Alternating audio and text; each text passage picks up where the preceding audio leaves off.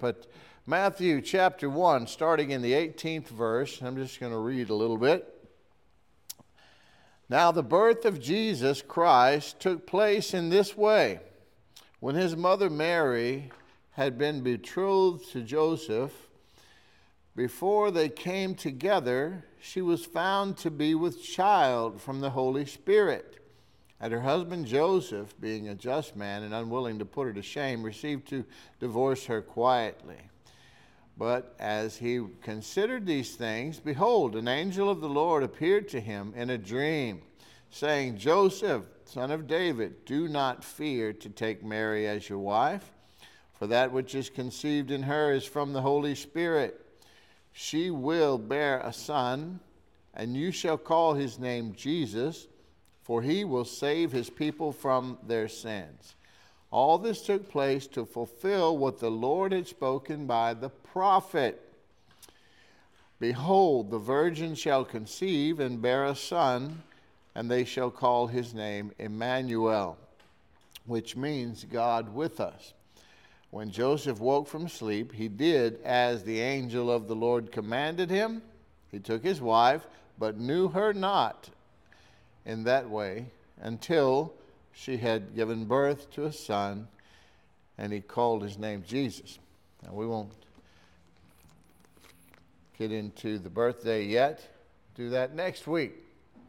But I wanted to read that little bit from Matthew because it talks more about Joseph and how the Lord was so gracious to him and appeared to him in a dream and settled his confusion and probably anger and frustration and all those odd things that had to be going on in his mind about his young wife. See, they were betrothed, so they were already considered married, even though they had not made union yet.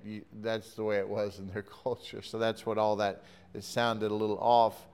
He divorced her when he hasn't already, so that's what that means. I'm talking about the laws in the culture at the time. But I read that because there's so much importance. We're talking about Jesus. Who is this Jesus? And what is his character? What are his attributes? Why did he have to do it? Why did he do it? There's so many questions that people have regarding our Savior, our Lord and King. And I just want to address them over the next few weeks, some of them, and then just keep on doing that until I see him face to face. Amen. So we never finish. We just stop and start again. Amen. So it's Christmas time. Let's pray. Heavenly Father, thank you for loving us so much. Thank you for your precious word. Thank you for understanding. Thank you for your blessing. Thank you for the anointing that breaks every yoke. Thank you for everyone that is here today.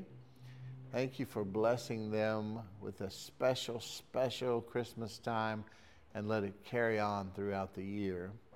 And all of those who will hear this message at any other time and any other place, bless them indeed. In Jesus' name, thank you for using me today, Lord, as your vessel to sow the seed of the Word of God into the hearts of your children. In Jesus' name, amen. Christmas time, the season. Even as a child, I remember, and I can't say that I was a Christian. I didn't find out that I wasn't a Christian. I probably thought I was, but I didn't find out that I wasn't until several decades later. But there's something, even for unbelievers, that's very special in any nation of the world where it is acknowledged and celebrated. Even for unbelievers, there's something very special about this time of year. There's even though it's temporary for unbelievers, I think more temporary, but there's an inner knowing of something special and something wonderful and missing in their lives. I think they sense that. And Romans 1 would probably prove that out for me. You know, we all know that there's a God and we're not him, right? But to receive true and lasting blessings of Christmas, Christ has to be at the center of it all. Otherwise, there's no real or permanent significance. Amen?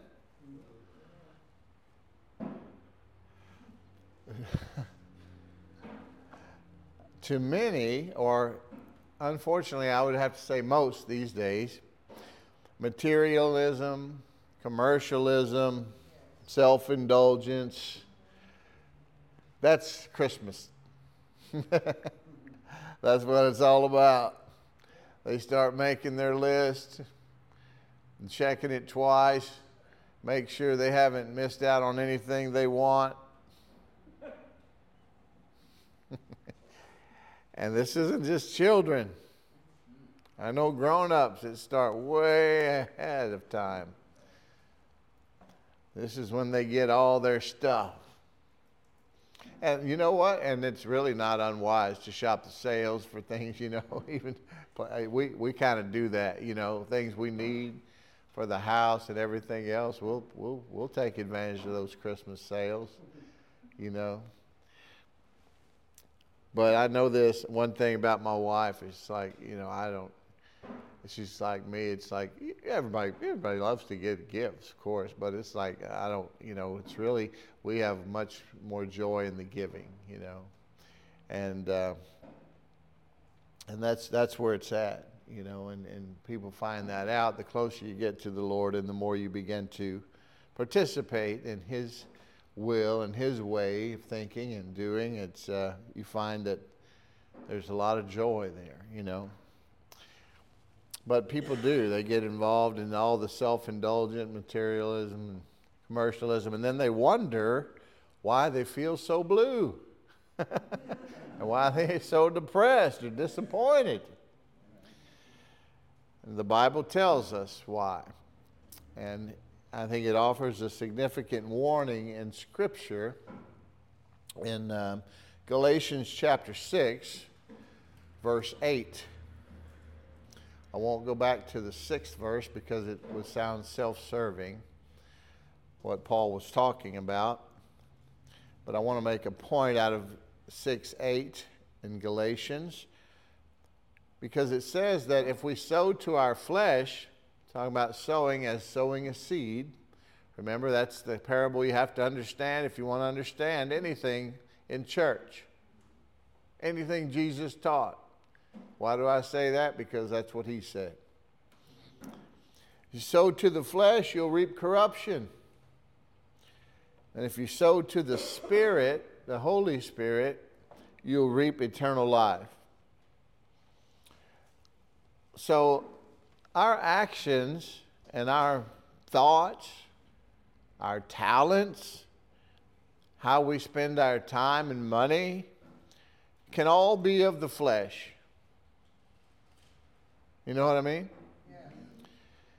And if they are, they'll only repay us with loss and despair and corruption, death in all its various forms. If we sow to the Spirit, however, we reap eternal life. So I thought it would be great. Let's focus on how to do that this Christmas. Okay? The key, and here we are pulling out our wonderful spiritual keychain to the kingdom of heaven. I love all the spiritual keys.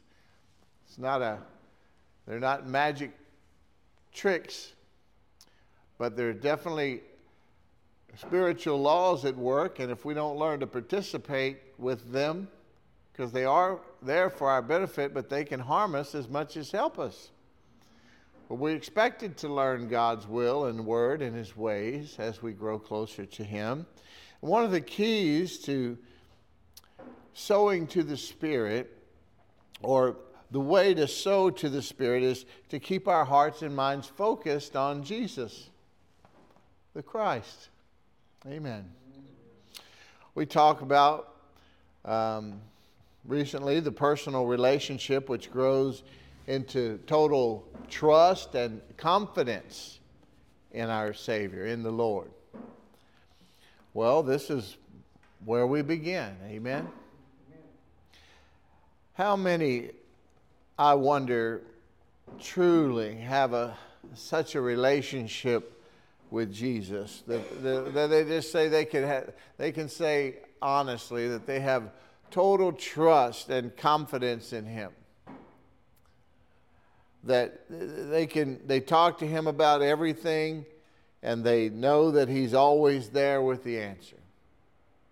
Because that's the place to live. And it's available. And it's not only available, but that's God's greatest desire for you.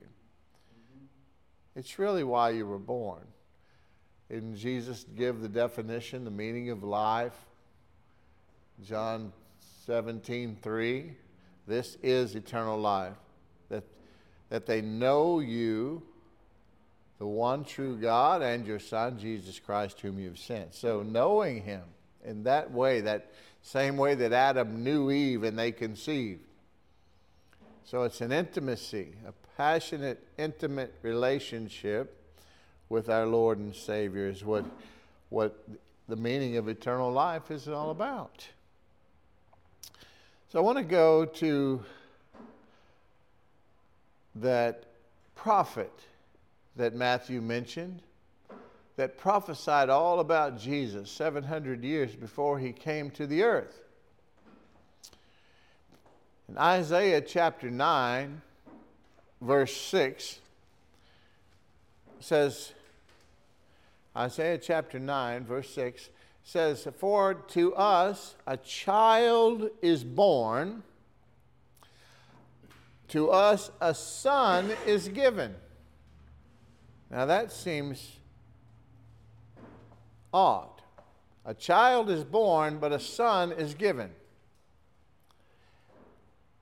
And the government shall be upon his shoulder. Oh, I want to talk about that government. What is that government? Is the kingdom of God, his government. Amen. Well, I'll talk about that soon. And his name shall be called Wonderful Counselor, Mighty God, Everlasting Father, Prince of Peace. Hallelujah. So a child will be born, a son will be given. So Jesus, he didn't come into existence when he was born of Mary. He was born of Mary into human history as a child, yes.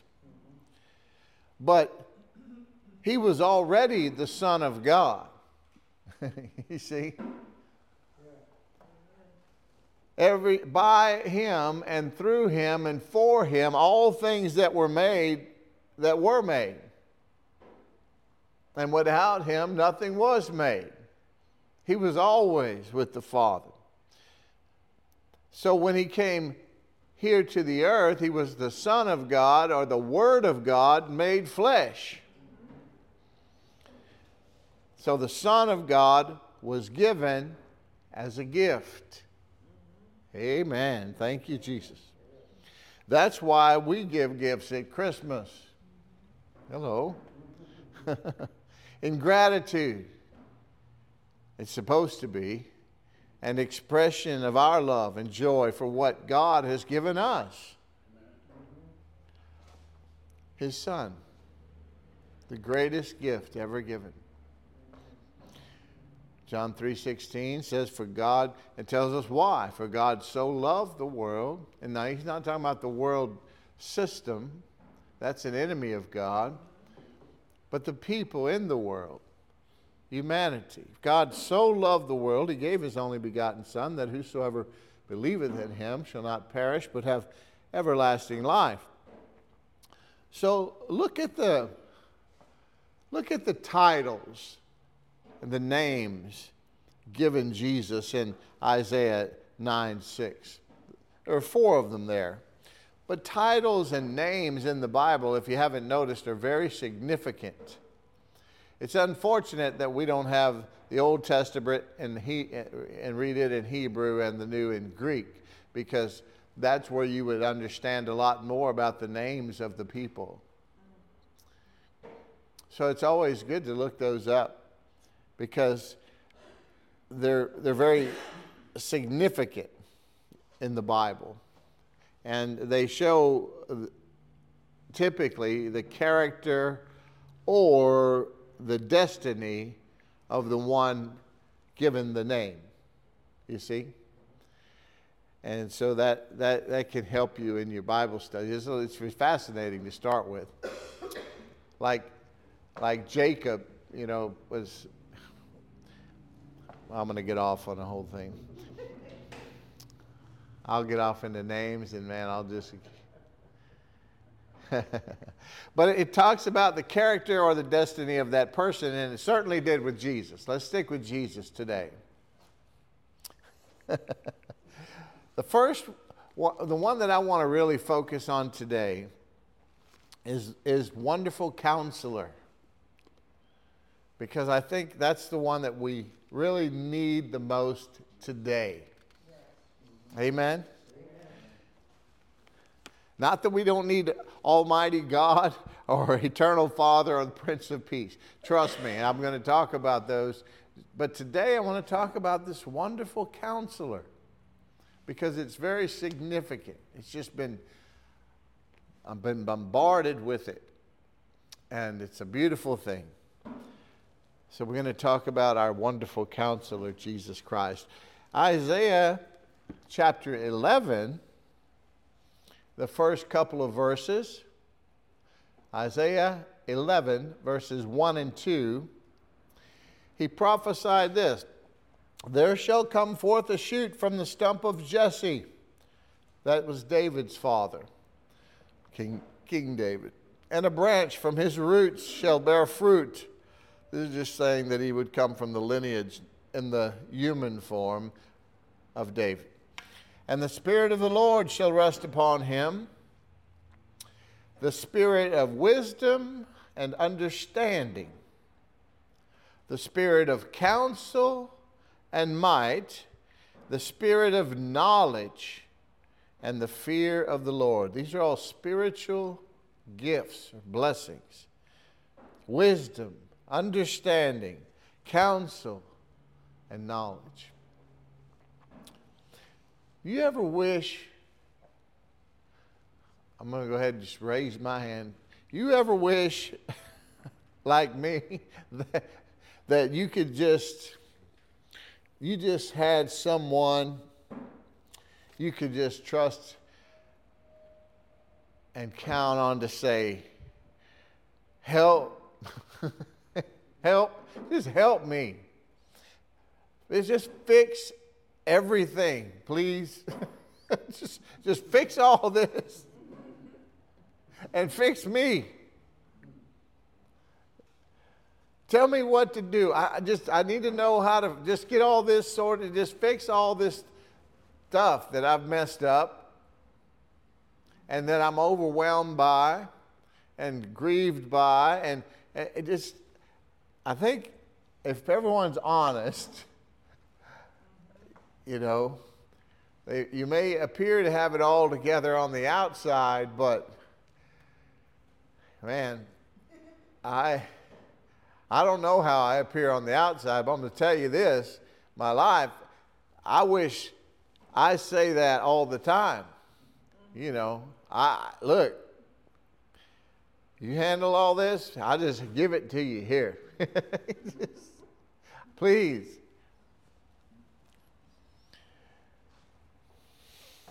Well, Jesus is that person.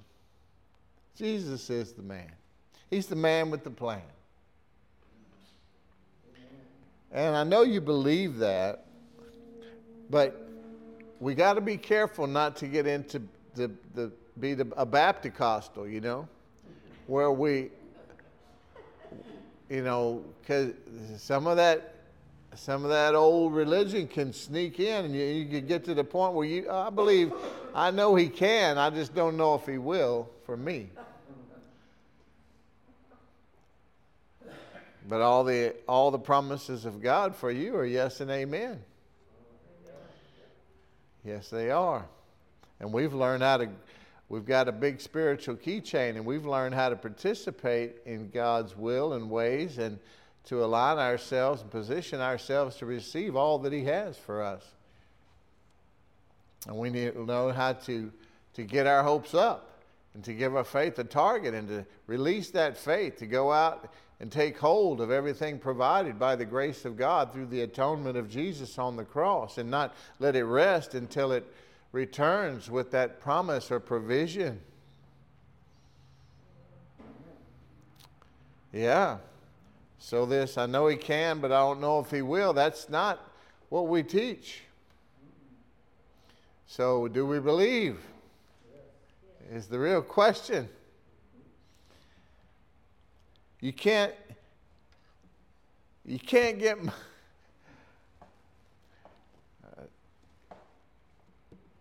you can't get most of your advice from the devil and then expect to hear the gentle whisper of the Lord God trying to help you. That's something we have to be honest with ourselves about. And it doesn't mean that you're out seeking counsel of the devil on purpose. It comes naturally from the world.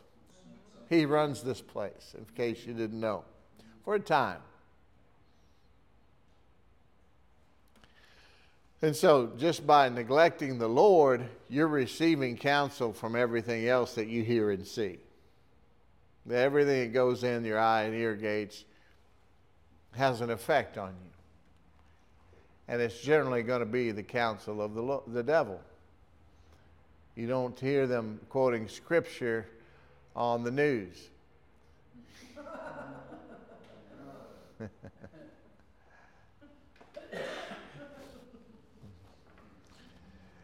You don't see them seeking the Lord, opening up,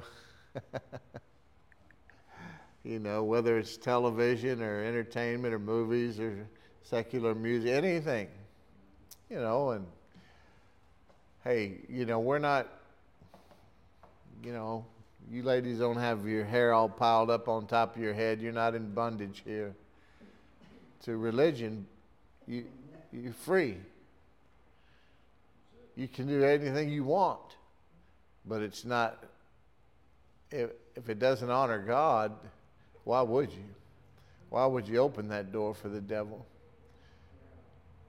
Why would you take the risk of,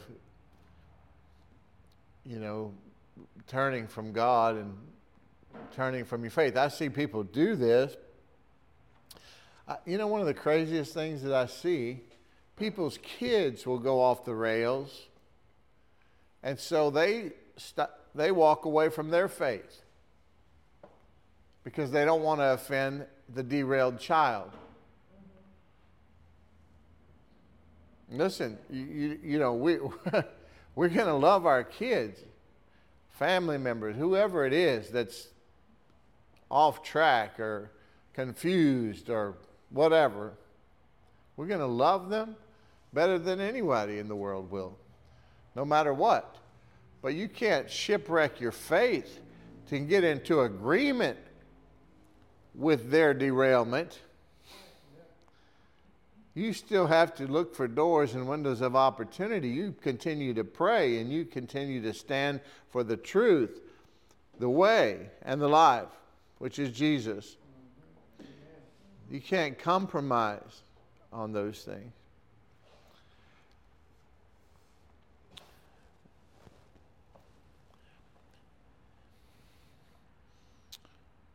We have to make up our mind to tune in to the one who really does love us. Amen? The one who calls us blessed and highly favored. Remember that word that Gabriel used for Mary? He said the same thing about us in Ephesians chapter 1. We're blessed. We're highly favored of the Lord. And that's what Jesus calls us. He's the one that was willing to step down from his throne, die a terrible death on the cross, and shed his blood to redeem us. That word redeem there in the Greek literally means to buy back from the slave market. So we were all in bondage to sin, and Jesus paid that debt, you see. And also provide eternal life and reconciliation for us with God. So remember, we talked about our prayer life last week and how it's the most powerful force that you're giving. I mean, the Holy Spirit is here today, and He can choose to allow any of the ministry gifts to operate from any one of you in any way at any time, and He's, you know, He knows that I'm just waiting to be interrupted by Him anytime He wants. And I ask Him, please do, anytime you see fit.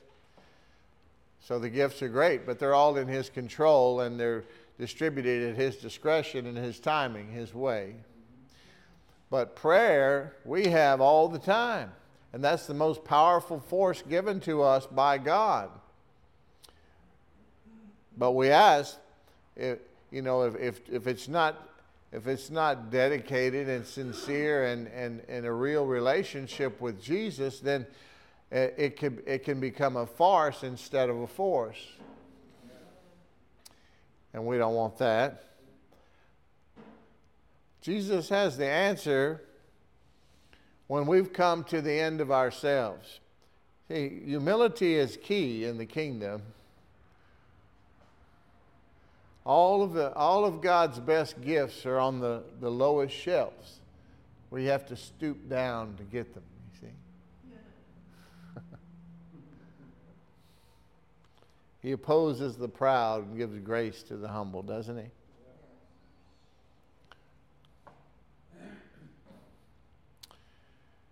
Jesus is just there waiting when we come to the end of ourselves, at the end of our own strength, at the end of our own will, at the end of our own ways, our own abilities and our own resources. But we don't always have to let it get to that point. God doesn't want us living from crisis to crisis. He wants us to live and walk in the blessing. Yeah, to be overwhelmed by the blessing where we just have to hit our knees several times a day sometimes and just say, Lord, you're so good to me, I can barely handle it. But don't stop.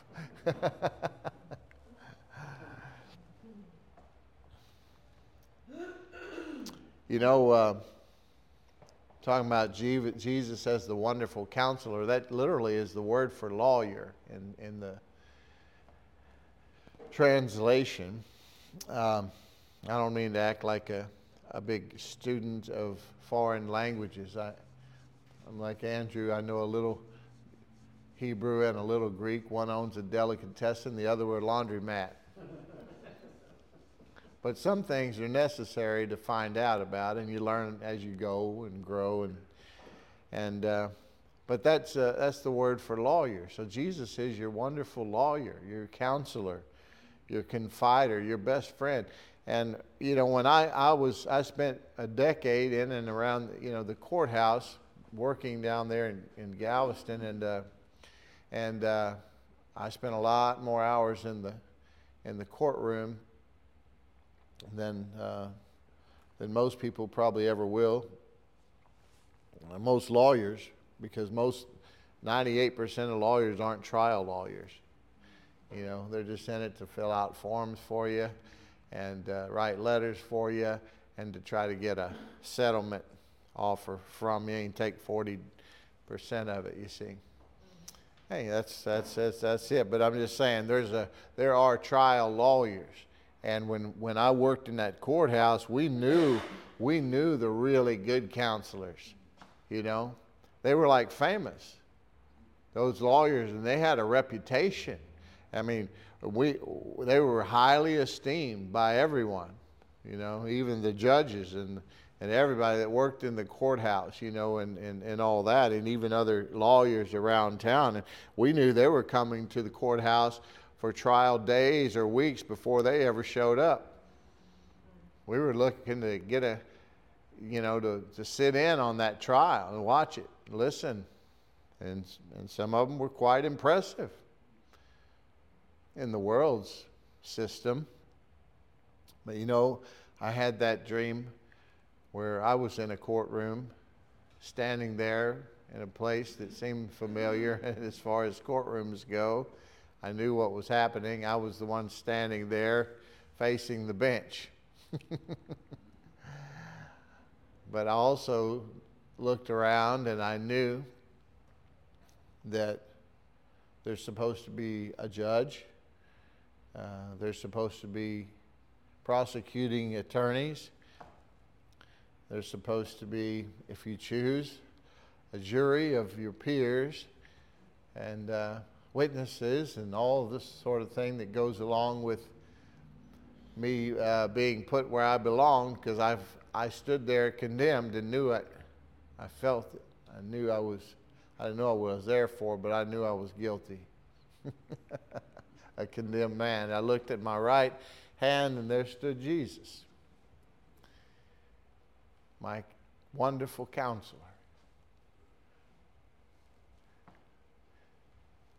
And no one, my accusers, the judge, the prosecutors, they didn't even bother to show up.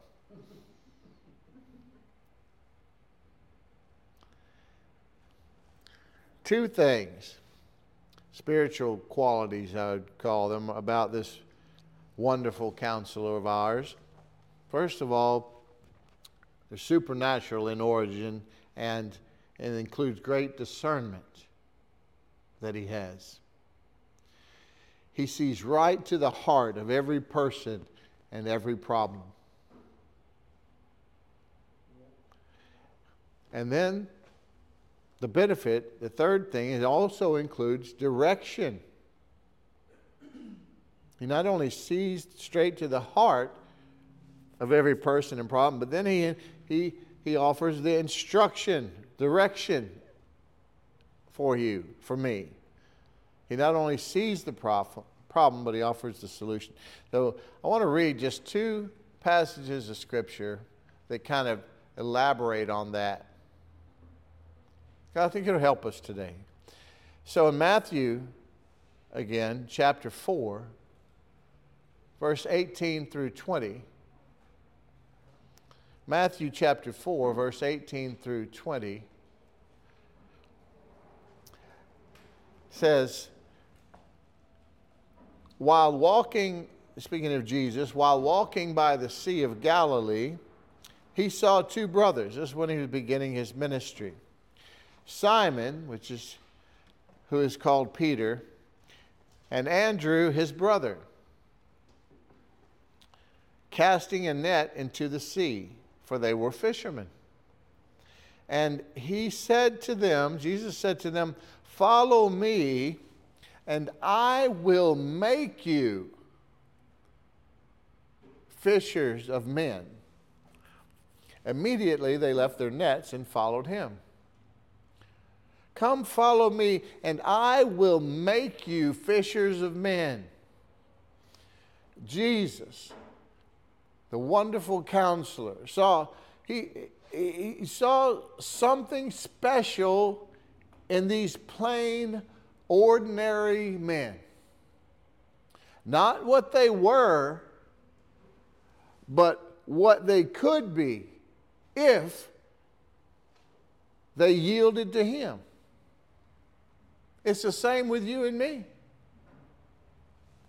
He's no respecter of persons.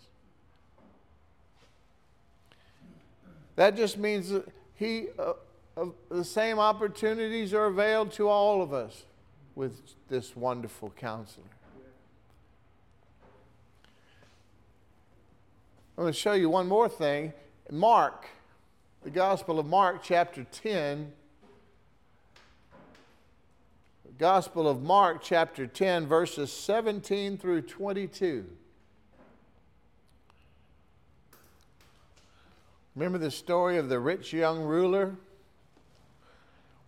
They came to him, starting in the 17th verse, and as he, speaking of Jesus, was setting out on his journey, a man ran up and knelt before him and asked him, "Good teacher, what must I do to inherit eternal life?" We always want to know what we need to do to be accepted by God. Well, Jesus told the disciples when they asked what it was that had to be done, and he said, "Believe on him." That's the work of God. But that's not what he told this young man, because remember what I told you, the attributes of this wonderful counselor: supernatural and great discernment. Who's setting out on his journey, a man ran up and knelt before him and asked him, "Good teacher, what must I do to inherit eternal life?" And Jesus said to him, "Why do you call me good?" For starters, why do you call me good? No one is good except God alone. He would have been right in calling him good if he had called him Lord and Savior and Master and God. But he just was thinking of him as a rabbi, as a teacher. So he shouldn't have been calling him good unless he was calling him God. So Jesus wasn't saying he was wrong, but he just asked him, why are you calling me good? Either call me God or stop calling me good. 19, you know the commandments. So he asked him, what do I need to do? And Jesus just played along, because Jesus was born under the law and he was here to fulfill the law. And so he reminds him of the law. The guy wants to know what he must do. Well, God already gave them a set of rules to follow if they wanted to be perfect, and found out for 1,500 years that nobody could do it. That's why he was here to start with. That's why Jesus came, because we couldn't do it ourselves. But anyway, he played along. He says, what must I do?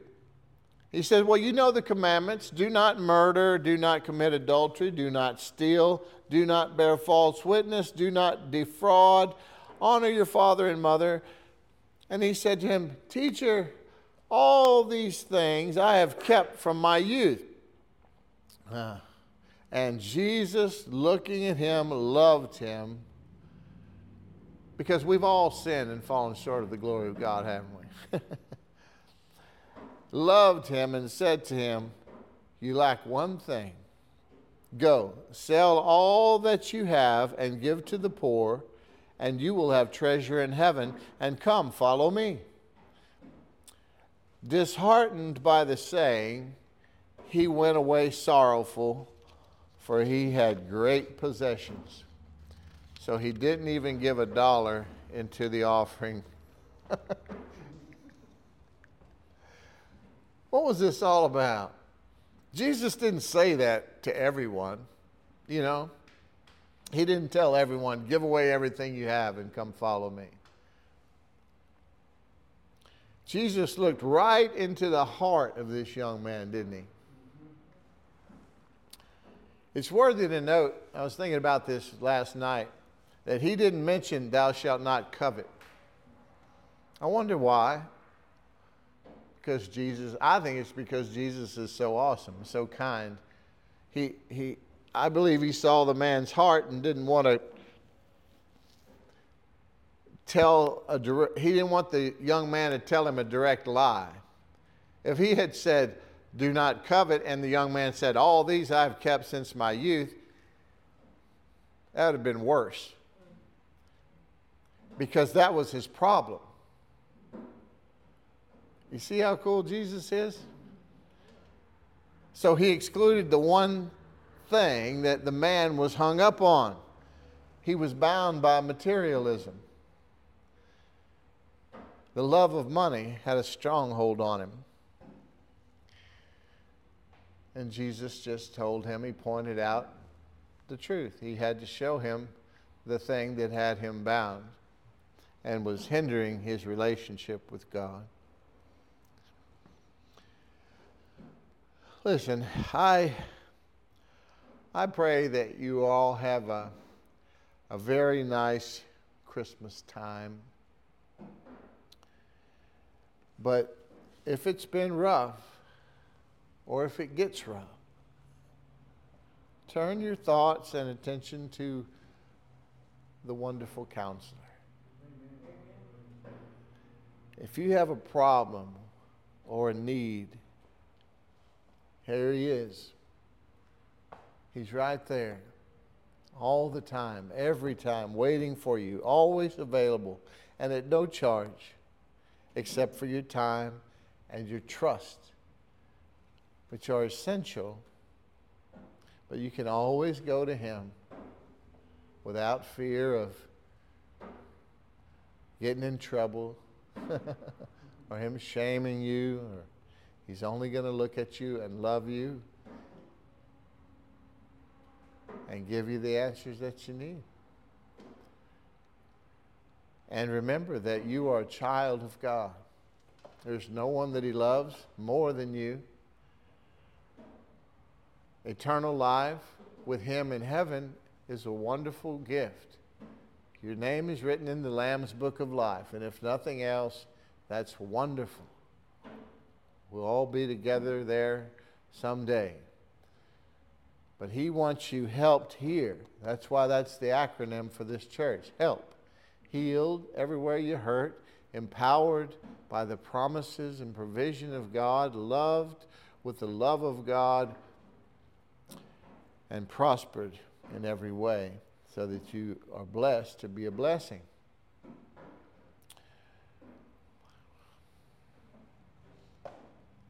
Well, I pray that you will go to the wonderful Counselor, and that you'll receive the help that he has to offer you this year. And we're not going to finish, but we're going to stop here today and continue on Christmas Eve morning. Amen? Amen. It's going to be awesome. Yes. And I look forward to seeing you all. And everybody bring 5 friends and some cookies for Santa. No.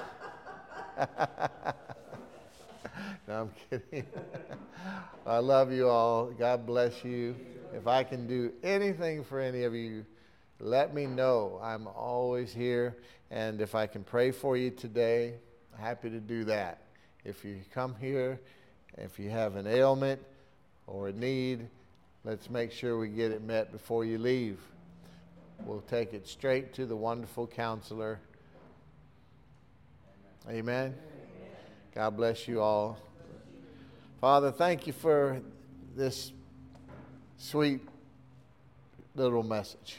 Thank you that it's really not little. It was just brief, and brevity has not been one of my strong suits. So thank you.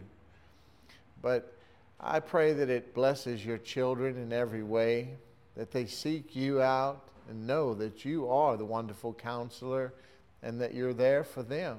And that's your desire. That's your desire, is to serve them and to help them in everything, in every way, at all times. Your office is never closed. You're always available. We just need to take the time to really submit ourselves and commit our lives to you and to talk to you about everything. And then just know that you are on it. You're on the case. You're working all things for the good because we love you and are called according to your purpose. And we have cast all of our cares upon you, for you care for us. And so we can walk in perfect peace, knowing that you will never leave us, never forsake us. Thank you, Father, for this unspeakable gift of our Lord and Savior, Jesus Christ. Thank you, Holy Spirit, that you are with us and to lead and guide us all the way through this life to our final destination with our heavenly bridegroom, Jesus Christ. Amen. Hallelujah. God bless you all.